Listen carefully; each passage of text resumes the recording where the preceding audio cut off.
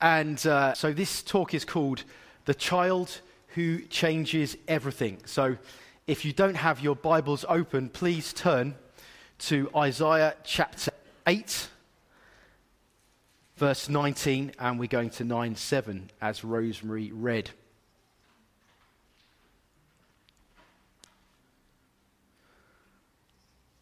Tom and Lisa are middle-aged with children. They have stable jobs. Life is busy, juggling all the to-do lists. They're nice, friendly, fun, down-to-earth people. Their lives seemingly revolve around their kids, more or less, though. They give their kids what they want. Their latest toys, phones, computer consoles, you name it.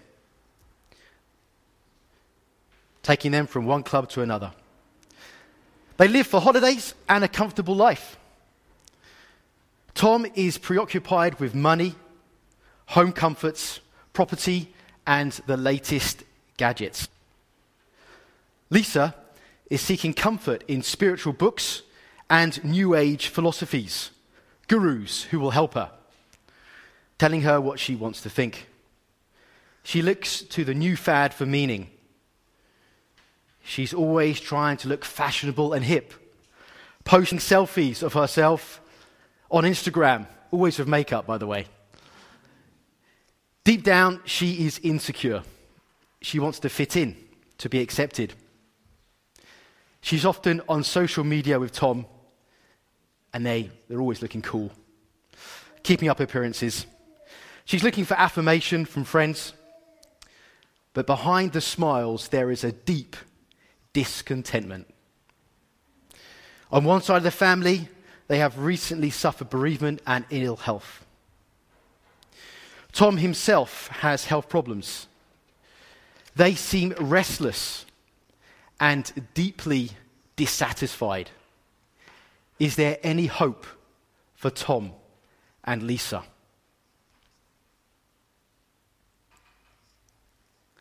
Well, my first point, that's my second point. What's happened there? Okay. My first point is utter hopelessness. Utter hopelessness.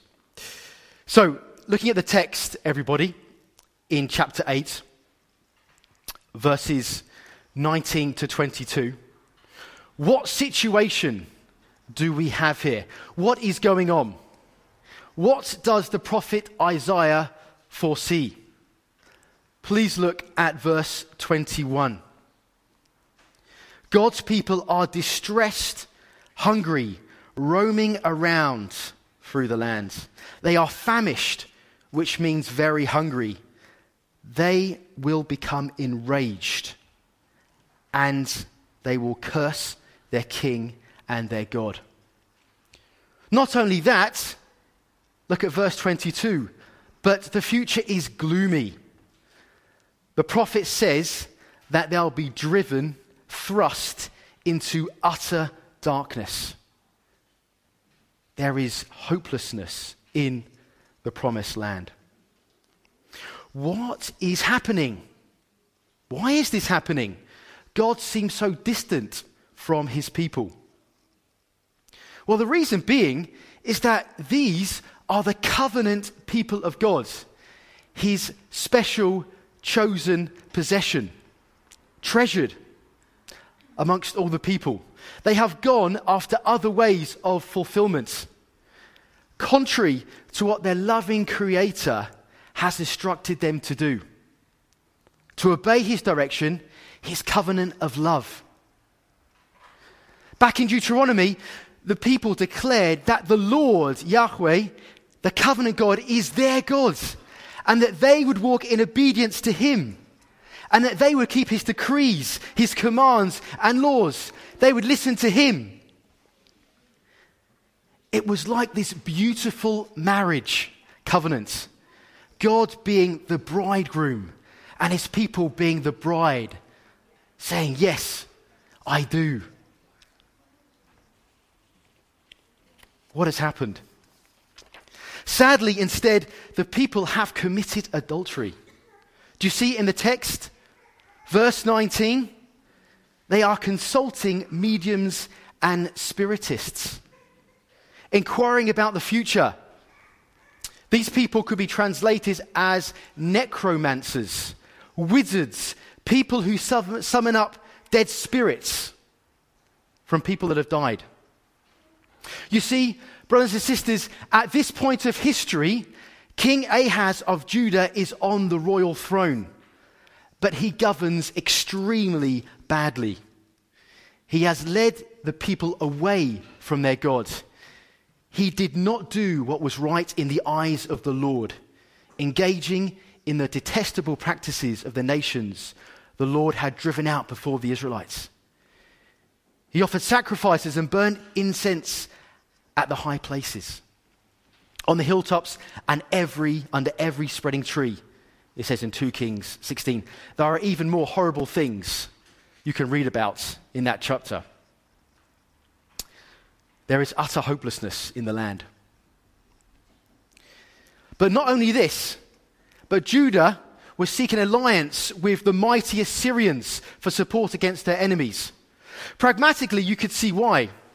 Israel and Syria are ganging up to attack Judah. Judah looks like a small pawn on the chessboard. They need help. However, who do they turn to? Diviners to predict the future, and pagan Assyria, who will eventually attack her. Here we see Isaiah reasoning with the people. Verse 19. Why consult the dead on behalf of the living? Should not a people inquire of their God? These ventriloquists that pretend to summon up the dead, who perhaps whisper, mutter, growl, or chirp like birds, are utterly useless. Why consult these in place of God's clear, powerful, life-giving word? Why? The prophet asked them. They can give you no future. Go to the living God to get instruction.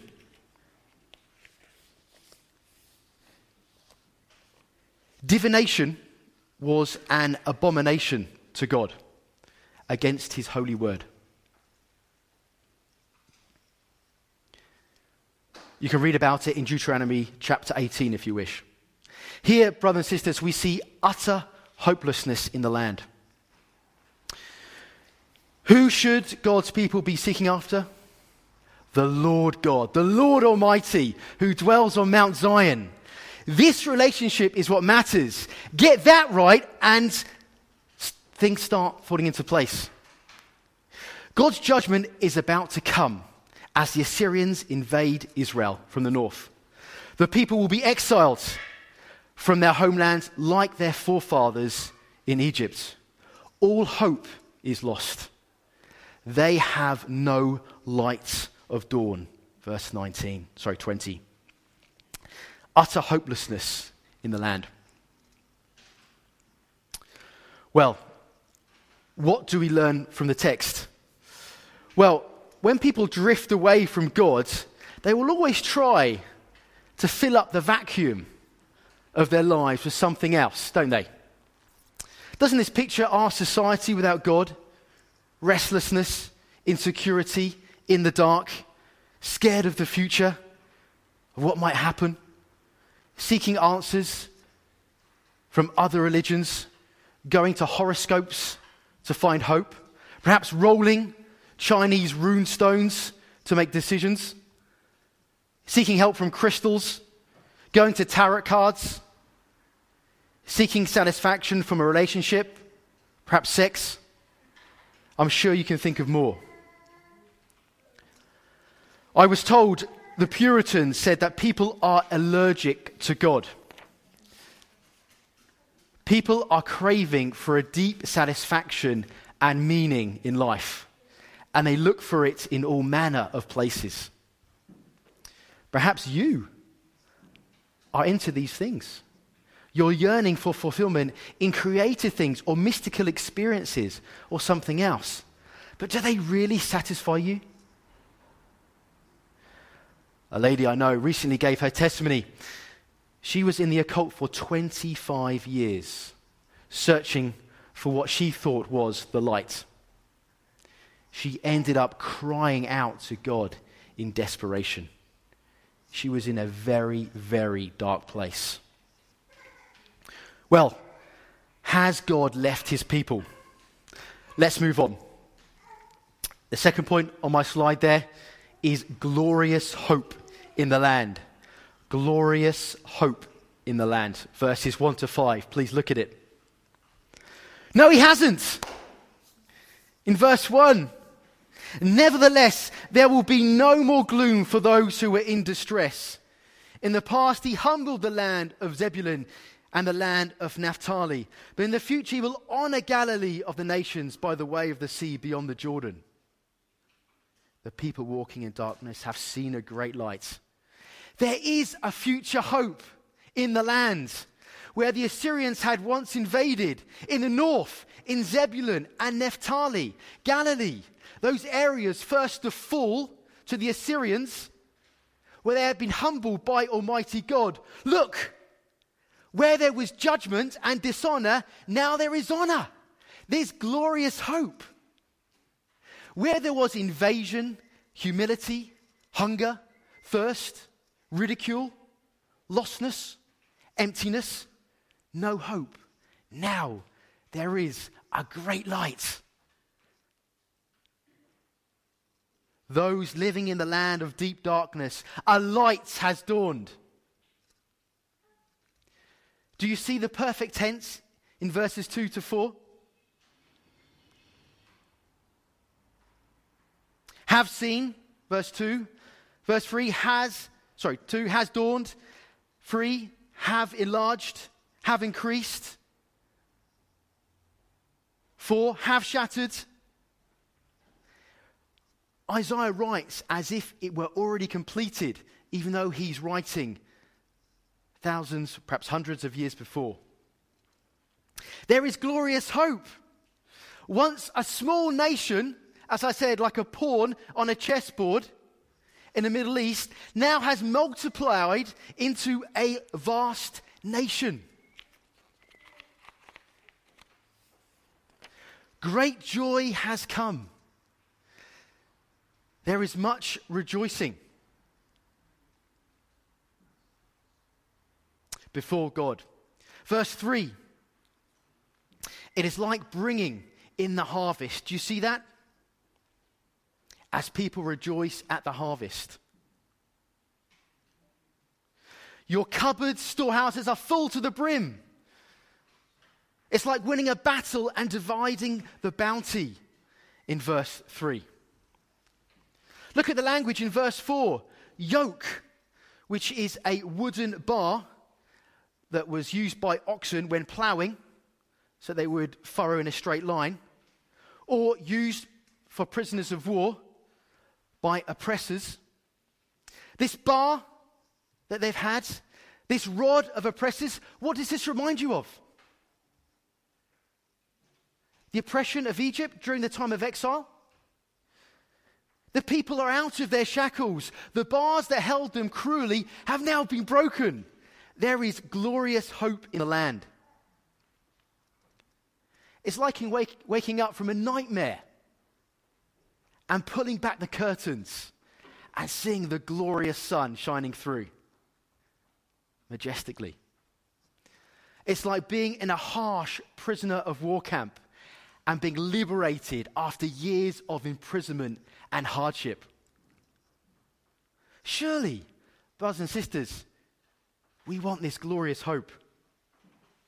Isn't it great as a church that God never leaves his people? Even though we deserve it, we deserve his just anger on us, even though it might seem he has left us, he never does. As a church, as we go into a new phase of life, we have a great hope in the Lord, that he will provide for our needs. He is our great light, our great instruction. We walk by his word, by his precepts. We trust in him and only him, and we need not despair. Be encouraged, brothers and sisters. He is with us. And for mission as well, we have this glorious hope. which is life-changingly beautiful. This Christmas, we can share this hope with our family and friends here as we meet in church, to this community here in Preston Circus. Why don't you invite someone to our services this Christmas? There are invites at the back there. Please take one. But the question still hanging is, what is this glorious light, or who is this glorious light? Oops. There you are. There's my third point. Glorious hope in a child. Glorious hope in a child. Please look at verses 6 and 7 in our text. So you'd have thought that this light would come through a militarily strong Davidic king, wouldn't you? To defeat Israel and Judah's enemies. But where is this hope to be found? In a child. How unexpected. No, in God's economy, he doesn't raise up a king who uses swords and horsepower to override his enemies. God's king comes in the form of a baby. Verse 6, a son given to us. He says it twice, emphatically. A seemingly weak, fragile boy. What? Who is this great light? Who is this hope? Who is this child? What will he grow up to be? Look at verse 6. A wonderful counselor, or wonder of a counselor. Oswald states this: it is true wisdom which knows that in weakness is strength, in surrender is victory, and in death is life. It is true wisdom which knows that in weakness is strength, in surrender is victory, and in death is life. This child's counsel goes far beyond the human. Wonderful counselor. This child will be called a wonderful counselor. If you want the best advice, go to this person. Don't go anywhere else. Inquire of him. Don't go to those meaningless mediums. Go to this child. Verse 6, mighty God. This child is divine in being, unlike any earthly king. This king is a God king. His strength will be seen most surprisingly, completely usurping any Davidic king. King Ahaz has no comparison to this king. With this king, you won't become enraged. You won't look towards the earth. You won't see darkness and distress. There is glorious hope with this child. He is mighty God. Everlasting Father, verse 6. This child will be the father of eternity. One who will continually act as a father to his people. Again, unlike any mortal king. This father will not leave his children destitute, abandoned, hungry, roaming aimlessly. He is the perfect, everlasting Father. And lastly, did you see? Verse 6, he is the Prince of Peace. Shalom. This child will be known for bringing peace and not war. As opposed to those Assyrians and Egyptians who might rest in war and conquest as an end, this child will bring reconciliation between man and God. People will not have to turn in on themselves with haunted misery. Hallelujah. But they can find peace with God. Brothers, sisters, friends, there is glorious hope in this child. You see, Israel could not attain this We read all about it. Israel is like a disobedient child who completely goes against his father. There is only one child who completely obeys his father and submits to his loving rule. There is only one child that comes into the world miraculously and dispels the darkness. There is only one child that brings a lasting relationship rather than an empty rootlessness. There's only one child who brings true justice and peace. There is only one child who will end hostility. There is only one child who can give us a future hope. There is only one child who can drive out all our fears. There is only one child who will rule as King of Kings forever and ever. For to us a child is born, for to us a son is given, and the government will be on his shoulders. And he will be called Wonderful Counselor, Mighty God, Everlasting Father, Prince of Peace.